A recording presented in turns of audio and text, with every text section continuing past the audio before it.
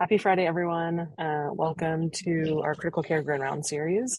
I'm really excited to introduce today Dr. Anica Law. So Anica Law is an assistant professor of medicine at Boston University.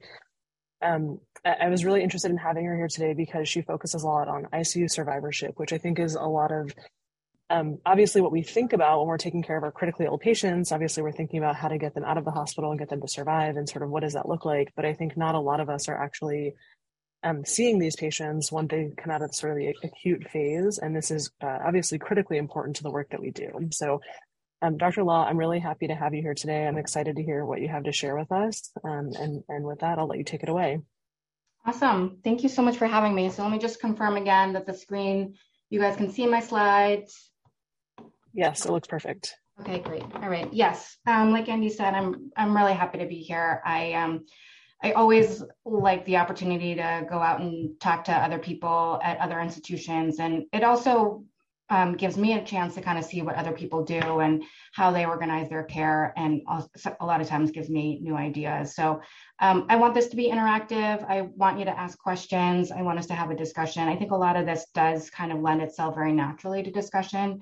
Feel free to either, come off mute and ask a question at any time or put a question in the chat. And then I'm happy to pause and chat on whatever it is you're interested about.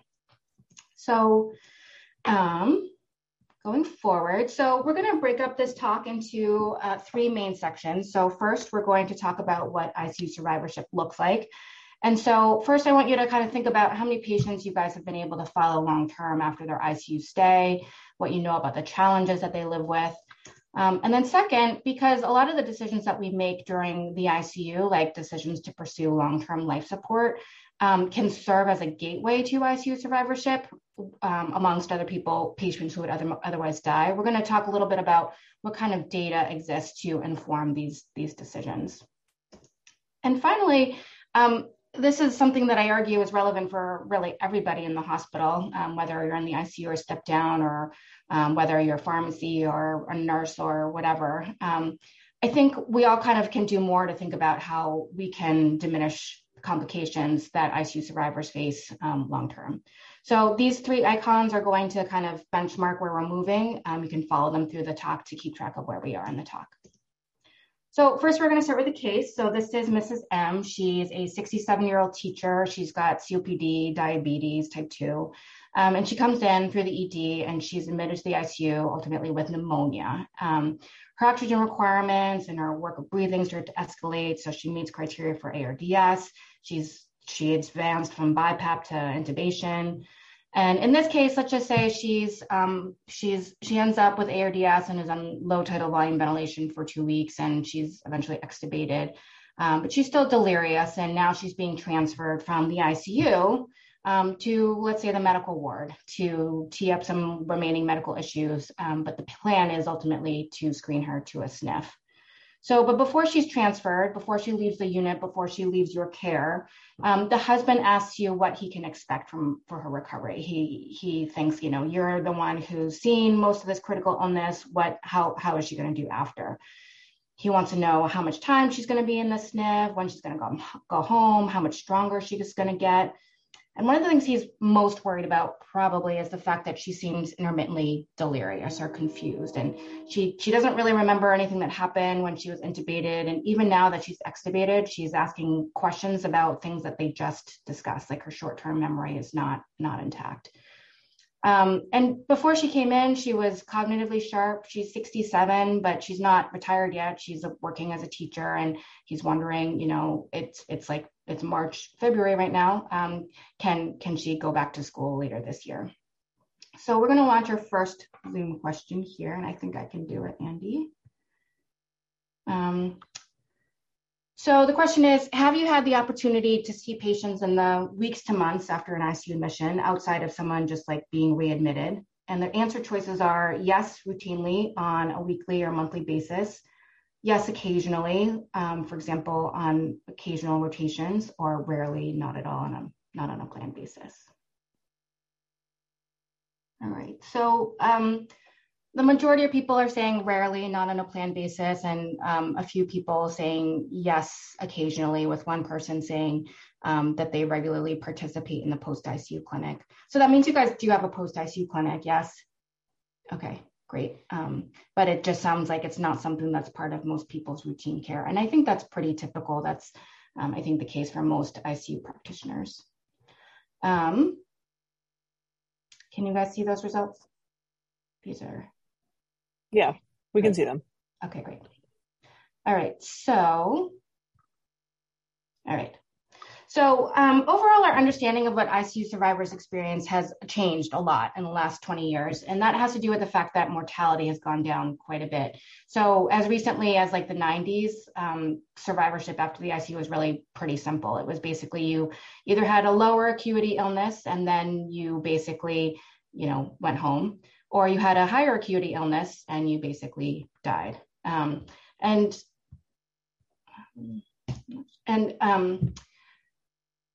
But advancements in care have led to this growing population of ICU survivors who face a wide range of difficulties. And some of these are impairments that can persist for years after hospital discharge.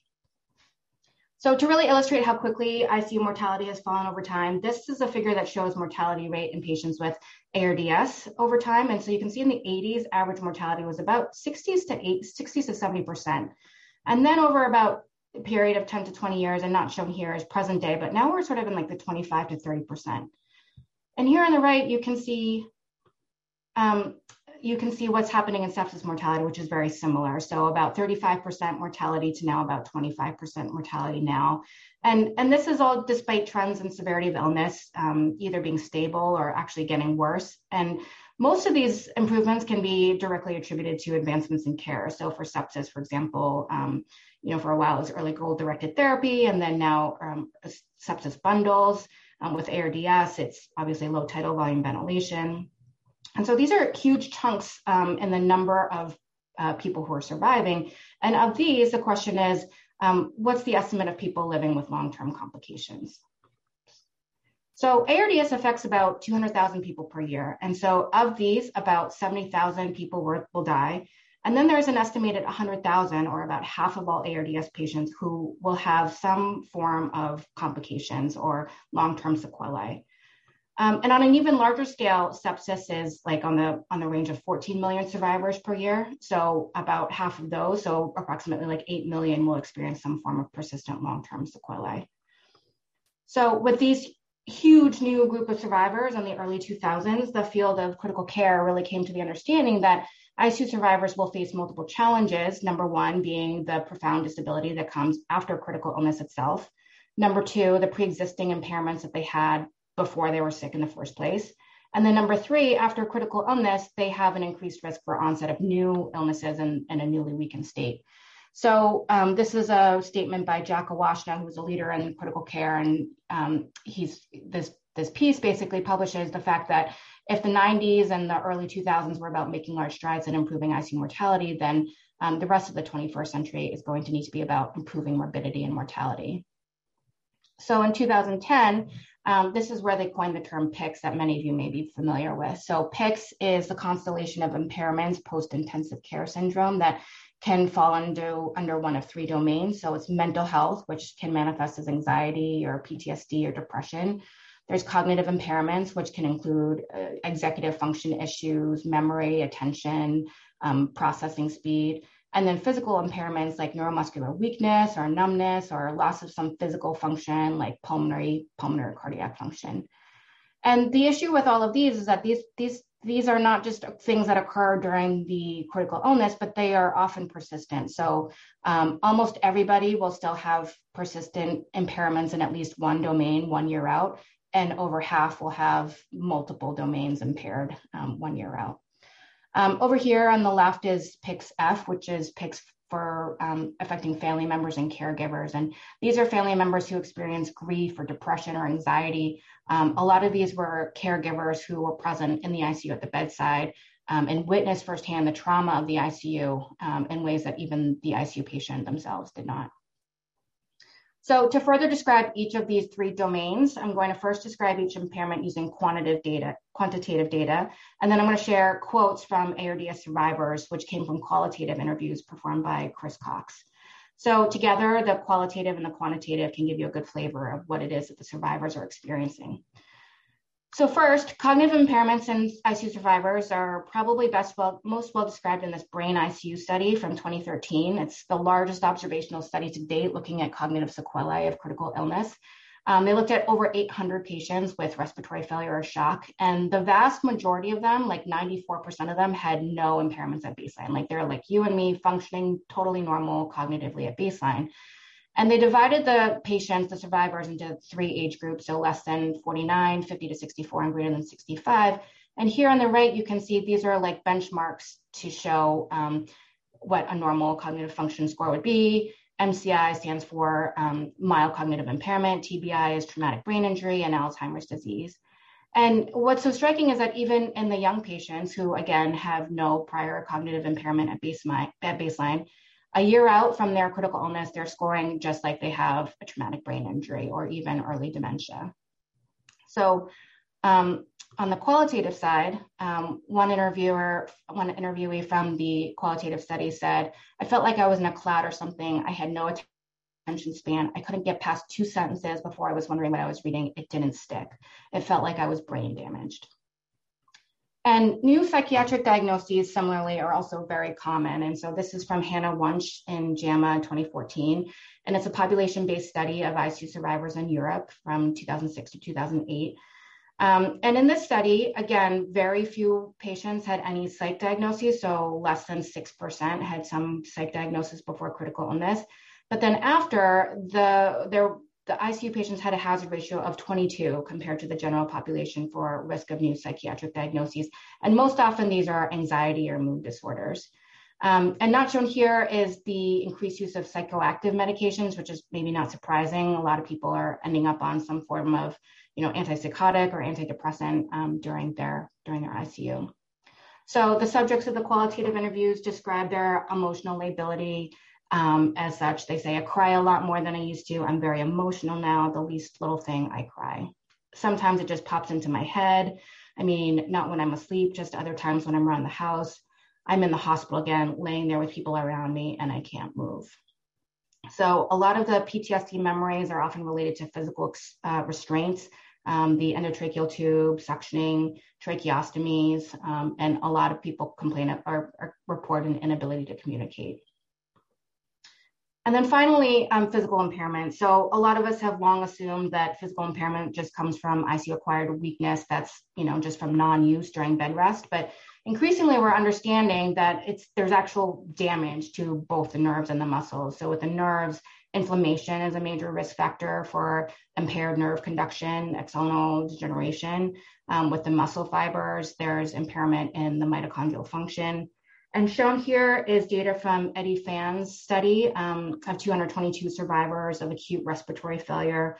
And they looked at a wide range of outcomes, and I only showed 2 of them here, but they looked at everything from like hand grip, respiratory muscle strength, 6-minute walk distance, which is shown here. SF36, which you might be familiar with, is a quality of life survey. And they basically scaled everything from 0 to 1, with 1 being normal. And you can see that there's large drops in these scales in the first 3 months, but even after 2 years out, so at 24 months, they don't really go back to normal in terms of where they were strength-wise. And Chris Cox's interviewees describe how profound their weakness is. So they'll say, to start with, when I tried to hold a cup, I spilled it in the bed. I couldn't brush my own teeth. I couldn't comb my hair. I wasn't able to pick up the covers and move them. I was like putty at first. I couldn't move my hands well at all. There was no feeling in my hands. Like I'd been out in the cold for a long time and was clumsy. There's that that hand dexterity issue. Just could hardly move. I would try to walk across the room, but had to sit down. I was so tired. It took forever to get anything done. And so we talked about each of those 3 domains, but each of those domains can affect each other, and they can also affect other things. So ICU-acquired weakness can you can imagine worsen depression. And depression, anxiety, and PTSD can also worsen cognitive function, and all of them together can make your instrumental activities of daily living, like shopping, cooking, managing medications, and finances, just really difficult. And so although PICS is traditionally defined by those 3 domains, the downstream consequences are being recognized as so intertwined that they're part of the syndrome itself. So loss of employment, substantial healthcare costs lead to financial toxicity. That's considered now part of the whole syndrome. Being vulnerable to new illnesses and readmitted within 3 to 12 months. And all of it kind of contributes to a loss of their social structure and supports.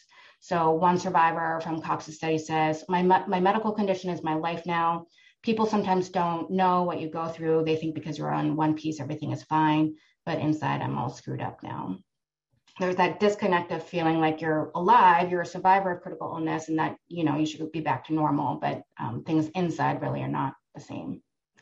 So a lot of you might be thinking that a lot of the elements of PIC sound familiar with like long COVID, people describing the cognitive difficulties there, the fatigue and the weakness. And I don't think that's a coincidence. I think that although the exact physiologic mechanisms underlying long COVID compared to critical illness, they're not fully characterized in terms of their similarities. I think a lot of people are hypothesizing that the inflammatory pathways of COVID have a lot of overlap with the inflammatory pathways that lead to PICs.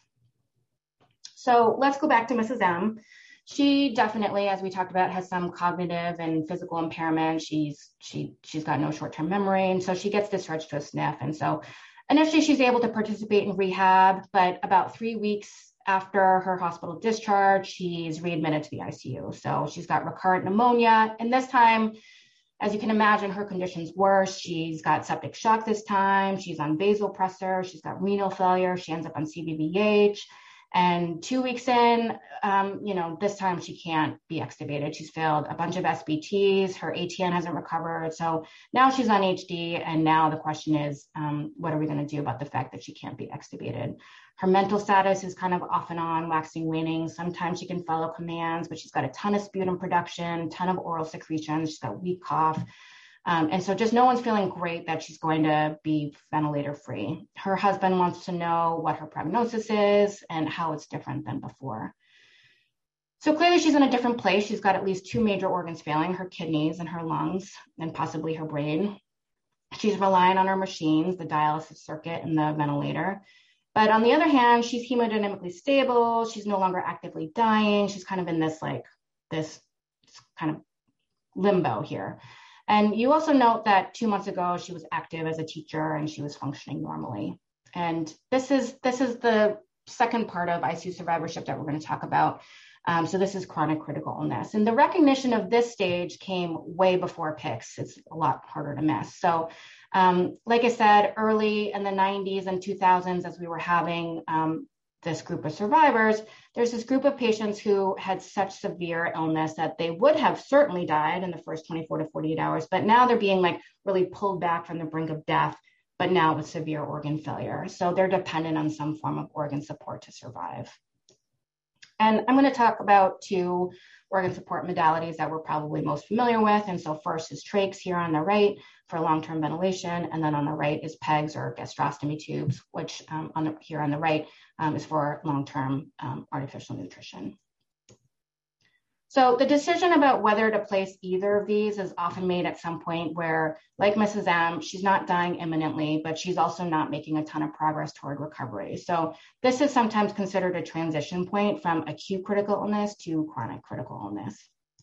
And to illustrate this point, or to illustrate the data behind some of this, I'm going to talk about some of my work on how PEG tube use in ICUs have evolved over time. So PEGs, as you guys are probably familiar with, used to basically be placed surgically. So in the 90s, though, then we had the minimally invasive percutaneous placement, and that really kind of exploded how often they were used.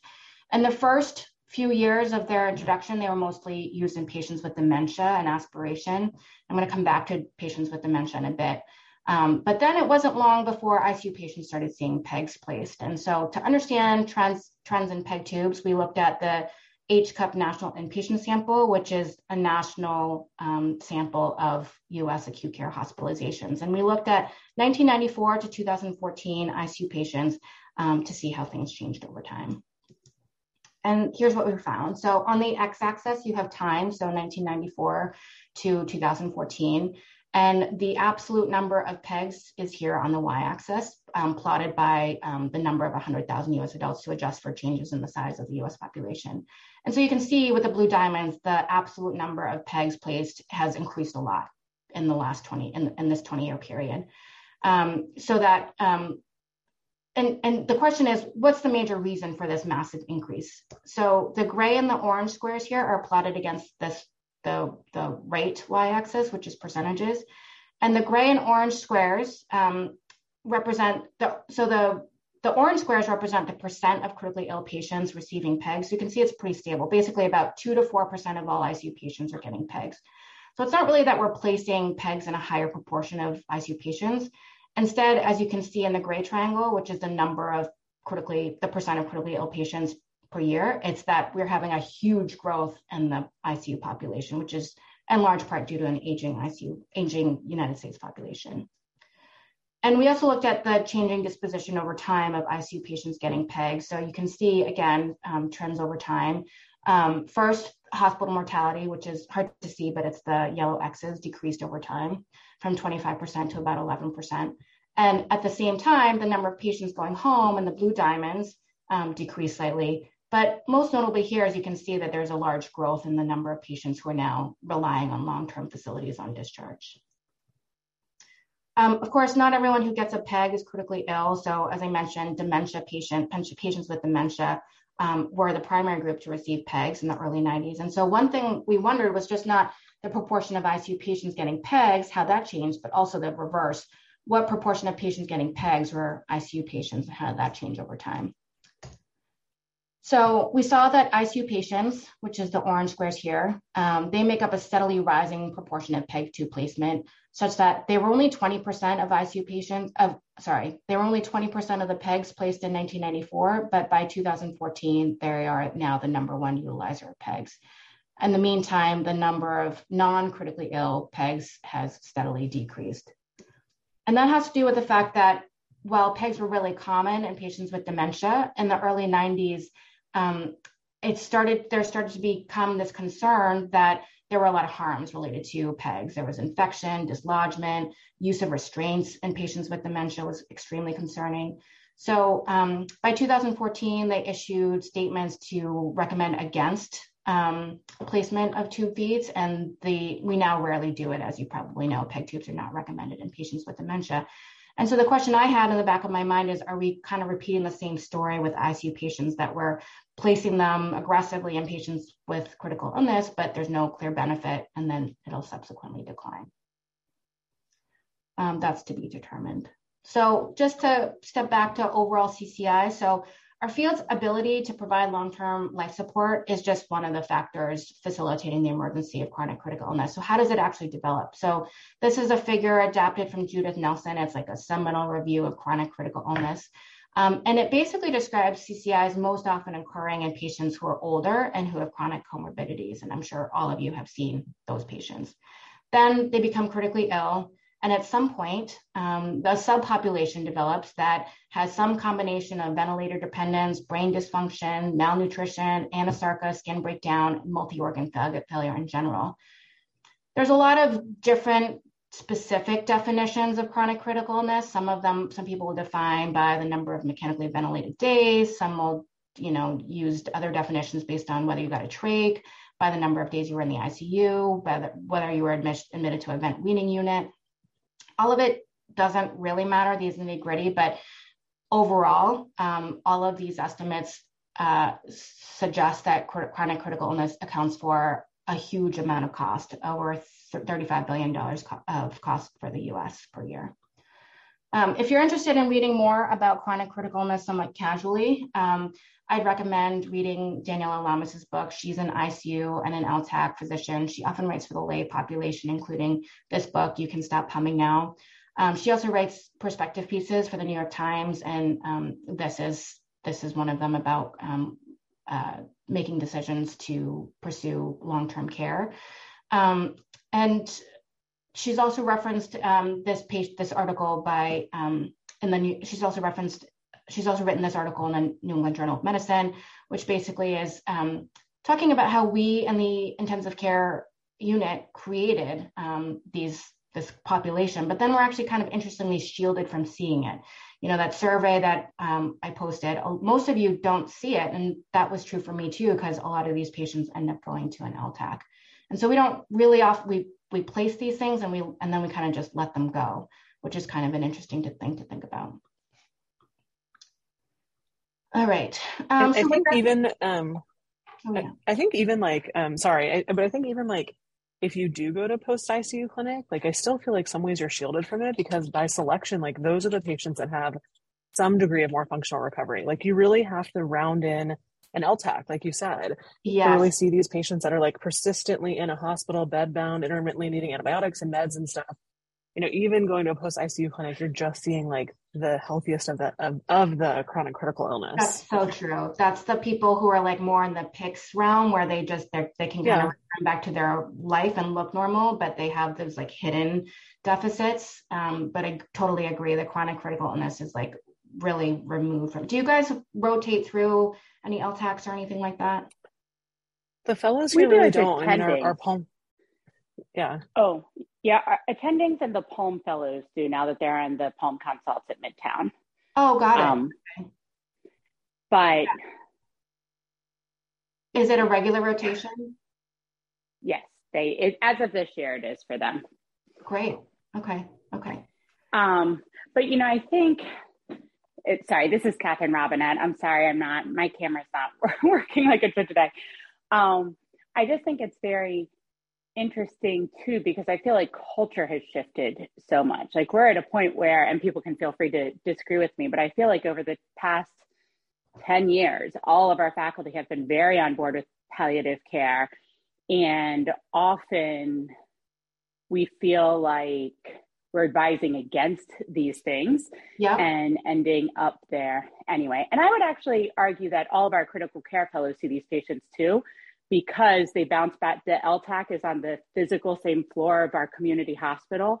So they see them in that Midtown ICU all the time. So they see them on Our Lady's second trip. She would end up potentially back in the Midtown ICU. So they end up taking care of these very chronically, critically ill patients every time they end up back in the ICU, which is frequently.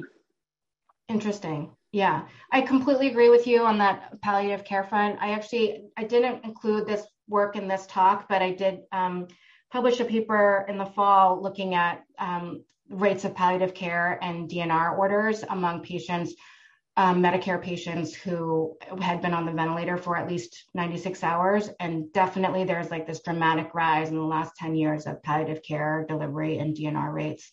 I totally agree with you. It almost, in some ways, sometimes it almost feels like it's swung in the other direction, that when a family does decide to, pursue full, steam ahead, that we're often disappointed, or we feel some sort of like moral dilemma about their decision to do that. And I feel like that's a little bit of, the whole, I could, have a whole nother conversation about that and our feelings and sometimes our imposition of our values on patient family decisions. But I completely agree with you on the physician and caregiver provider desire to lean towards palliative care more often, especially in older patients.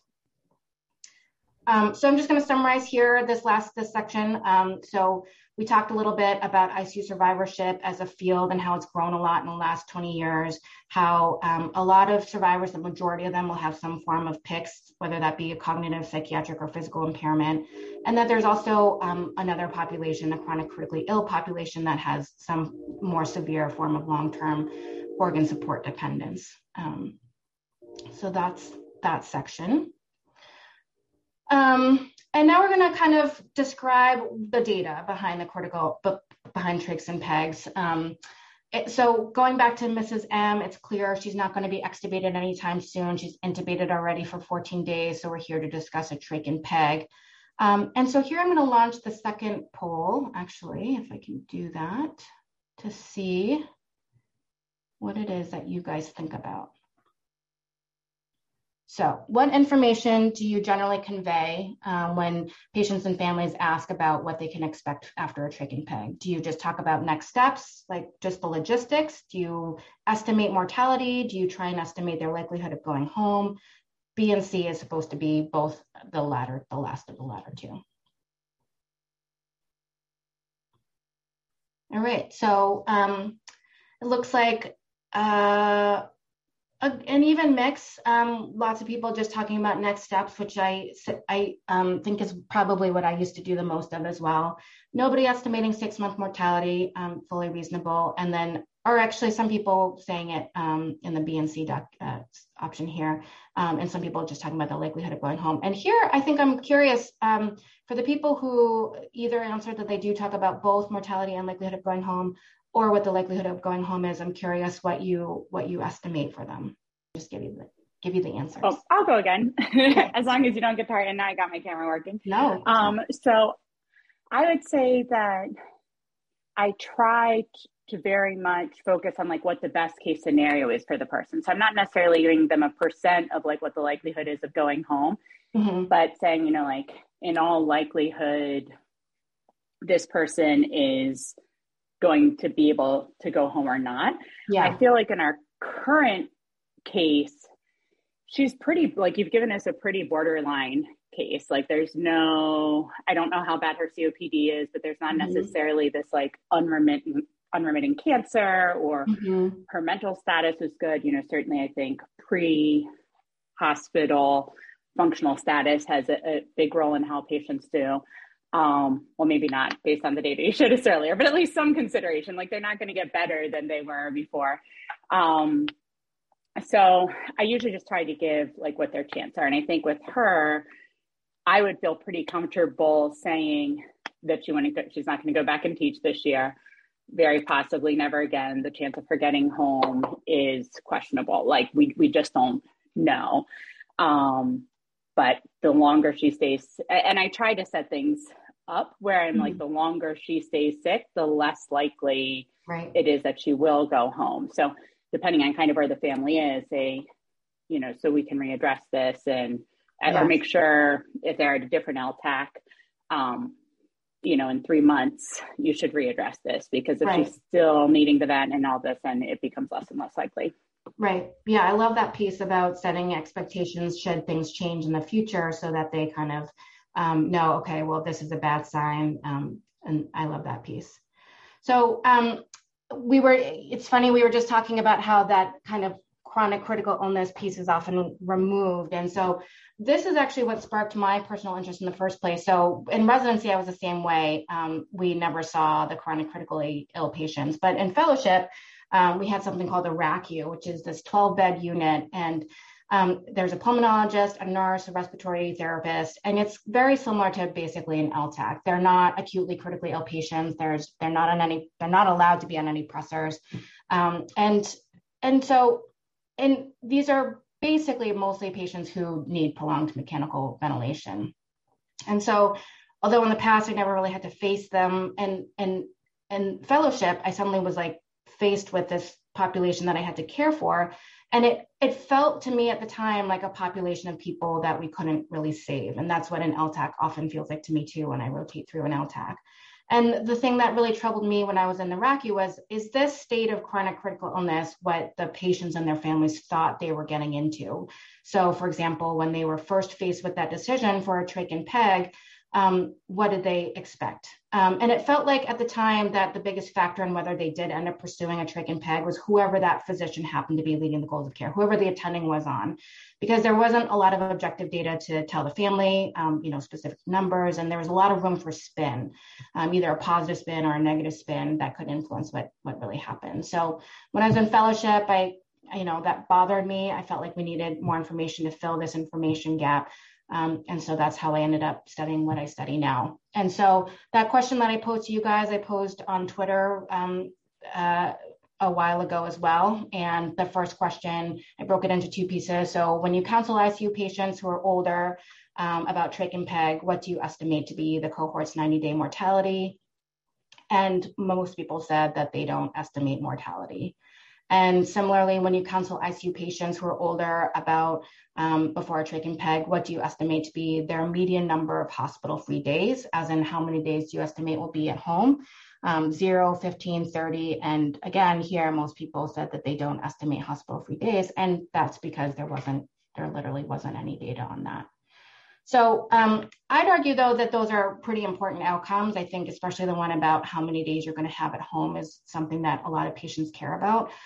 There have been studies that show that what matters to patients at this stage is being home, and that a lot of patients hope that the trach and peg is temporary, just enough to get them stronger in an LTAC so that they'll ultimately go home. And the question is, does that actually happen? Do they ever really make it home? And how many days alive and out of institution do they spend after getting a trach and peg during critical illness? And with most of us working in the silo that is the acute short stay hospital, we kind of have a poor understanding of what their time looks like in the institutions outside of the hospital. So to do this, we looked at a data source that captures both short stay hospitals as well as out of hospital data to get the full picture. And so for that, we used Medicare, which contains both inpatient and outpatient data. And we found that between 2012 and 2015, we looked at patients who were admitted to an ICU and got a trach and or peg. Then we looked after their trach and peg placement and looked for how many days that they were not in a SNF, an LTAC, or readmitted to a hospital. And we also looked at their mortality in the 3 months to a year after they got their procedure. And so here's what we found, and I know this is a lot of data. So up top, we have trach patients only, peg patients only, and then patients who got both. And for the sake of time, they're all pretty similar. So I'm just going to highlight the patients who got a trach and a peg. So this is a Sankey figure that kind of proportionally shows what happens to groups of patients over time. And we can see here that about 10%, this here is 10%, die in the hospitalization during which they got their trach and peg, and that doesn't seem terrible, 10% mortality. But then we see that about 90%, actually over 90%, are really discharged not to home, but to a SNF or an LTAC. And then here's where we find information that we didn't know before, which is that although our inpatient mortality is so low at 10%, almost half of patients are actually still dead by 90 days. So I don't know if we expected that if we placed a trach and peg that there would still be such high numbers of people who were dead within 3 months of getting a life-sustaining treatment. And these are the timelines of what happens to patients to get a sense of how many days outside of institutions. So again, we're going to take the patients who had both a trach and a peg. And we can see that they had a hospital length of stay just over 3 weeks, so 24 days. And that also doesn't sound terrible. But then, because most of them are not going home, they're going to a SNF or an LTAC. When we count out 90 days, counting from their procedure, we see that the median days that patients spend alive and not in an institution, so DAOI is days alive and out of institution within 90 days, that median is 0. And then when we count out 180 days counting from their procedure, we see that some of them do go home. The median here is now 32 days. But 32 days is still, out of 180, 6 months, spending 32 days at home is still really quite low. And then we also, not shown here, but we looked at the group of patients who are dead within 6 months, and that's over half of patients who are dead within 6 months. And we found that their median days alive in the 180 days after procedure was 0, which means that more than half of patients who get a trach and peg die within 6 months and never got a chance to go home in that time before they died. And since we know that pre-ICU health contributes to overall prognosis, we also look to see were there any, stratified by what they were like before they came into the hospital. You hinted about we don't know about Mrs. M's COPD. Well, we wanted to see what kind of pre-ICU states might predict a better outcome for trachs and pegs and both.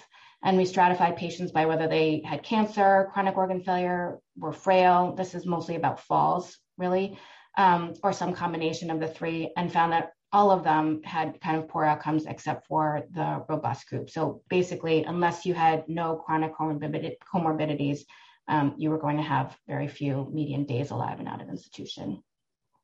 So to summarize this section, among older patients who got trach and or peg during critical illness, we found that almost half were dead within 3 months, more than half were dead within 6 months, and very few had days alive and out of institution in the first 90 days. And that was true for all groups of comorbid conditions, only those without any prior comorbidities did better. So obviously this is very sobering information, and we touched on this a little bit already, but I think here now the goal is just to kind of convey the information and give that objective information to patients and families and kind of just let them make their decisions with eyes wide open.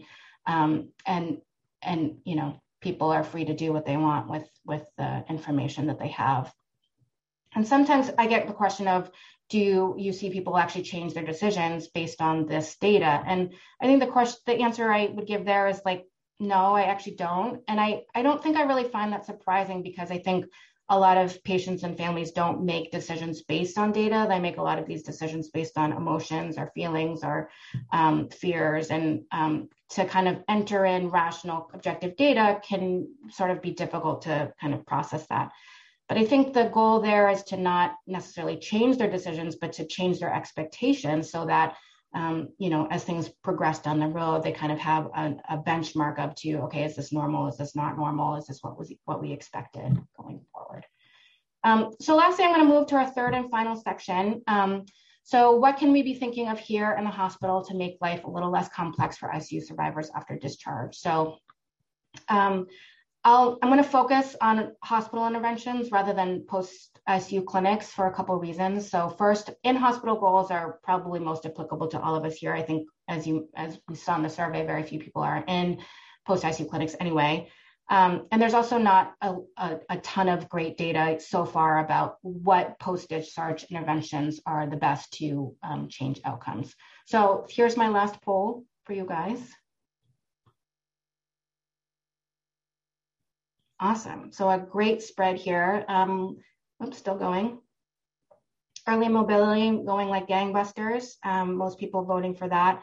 And reducing sedation, getting a few votes. Early nutrition getting a few votes, 1 vote, and early cognitive therapy. So let's go through this.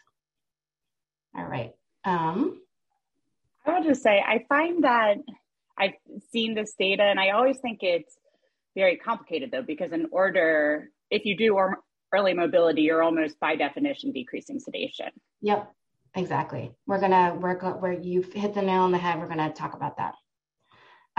So to understand how we can best prevent complications, we need to understand the risk factors for PICS and CCI in the first place to see what's modifiable.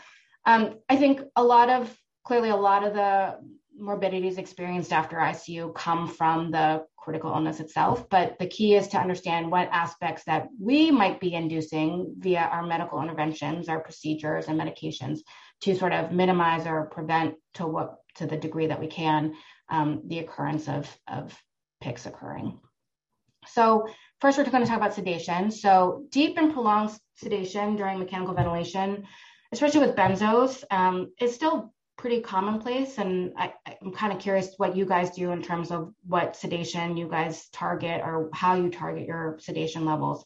But for now, I'll just say that lighter sedation or even no sedation has been shown to be safe. And there's probably at least 2 reasons why we often favor deep and prolonged sedation. And that's because first, they're somewhat easier to take care of. There's less risk of self-extubation. And second, it was genuinely believed that it was in their best interest to kind of be unaware of the trauma of critical illness. But as we kind of discussed previously, that dream state really often leads to nightmares and PTSD and can actually be more traumatizing to patients. So one of the earliest interventions to decrease post-ICU complications is to try and decrease sedation. And this is their trial design. So this is Tim Gerard's study in 2008. They basically had SBT as a control arm, so daily, every 24-hour SBT, and then pairing that with a daily interruption and sedative, so an SAT or a spontaneous awakening trial. And they found that this daily interruption and sedatives resulted in A, earlier extubation, B, earlier ICU and hospital discharge, and C, lower mortality in the year after. So that was like, there's not a whole lot of ICU trials that have that big of a impact. So this was kind of a big deal. Self-extubation rates were higher in the patients who got SATs, but they actually had similar rates of needing reintubation, maybe suggesting that we can potentially also extubate patients sooner.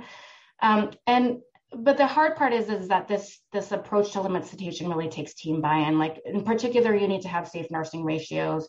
You need to have nurses who have the bandwidth to kind of monitor patients who are lightly sedated. And it also requires house staff and fellows and attendings to all check in with the patients to make sure that there's the right balance between pain control and limiting sedation. Having some trouble with my mouse. And other trials have looked at whether a family presence in the ICU makes an impact. So this is a meta-analysis looking at a bunch of studies that had either flexible or restrictive visiting policies. And they looked at those impacts on anxiety and delirium. And as you can see here, flexible visiting policies were found to be associated with lower odds of delirium and improvement in anxiety symptoms. And this has obviously been a hot topic with COVID. The downsides of having flexible visiting policies is often, in one survey, they noted that there's higher odds of burnout amongst ICU staff. But then another suggested that there's also higher ICU staff satisfaction. So I think it kind of goes both ways. And then as a result of Tim Gerard's sedation study, as well as just in general, the body of work showing the benefit of treating delirium or preventing delirium, including family. This was this large bundle, IBCDF bundle, published in 2019, which kind of bundled everything together. They did the design of this is pretty cool. It was a non-randomized prospective study, looked at 15,000 patients. And the cool thing about it was that they not only implemented the bundle, but they also recorded the consistency of which element of the bundle was implemented. And so they basically, here you can see the proportion of bundle elements that were performed. And you can see that there's basically a dose response relationship, which is the more elements of the bundle that you implemented, the better chances were that the patient would be discharged from the ICU and the hospital and survive to 7 days. On the other side, also the lower likelihood that they were going to require mechanical ventilation the next day or have coma or delirium or require physical restraints. Hence, I don't know if you guys have incorporated the ABCDF bundle, but it is often standard in many ICUs. So a lot of you liked the choice of early mobility, and a lot of you probably noted that the E in ABCDEF stands for early mobility.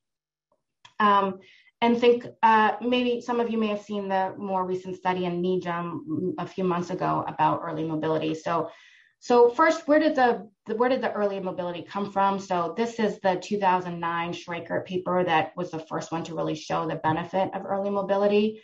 And so what they did was patients had in the intervention arm, they had their sedatives interrupted and were visited by PTOT. Even unresponsive patients had some passive range of movement. And then as responsive patients could progress, they were escalated to more and more care. So you can see here that there was a nice divide in the proportion of patients who were ultimately able to achieve functional dependence based on whether or not they got early mobility or not. So, but this is the more recent team study that was published in the New England Journal in the fall, and it shows that in mechanical ventilated patients, there was actually no difference now in hospital-free days, mortality or ventilator-free days, ICU-free days, or even functional outcomes at 6 months. So why the difference between the Schreikert study and the more recent NEJM study, and what are we supposed to make about early mobility? And I know a lot of you like that choice. And so here's what I think you can kind of take away from both of them. So basically, it's important to know that the 2009 study compared both of them compared usual care. So what's usual care? In 2009, usual care meant no PT at all, so zero PT. That was the comparator group.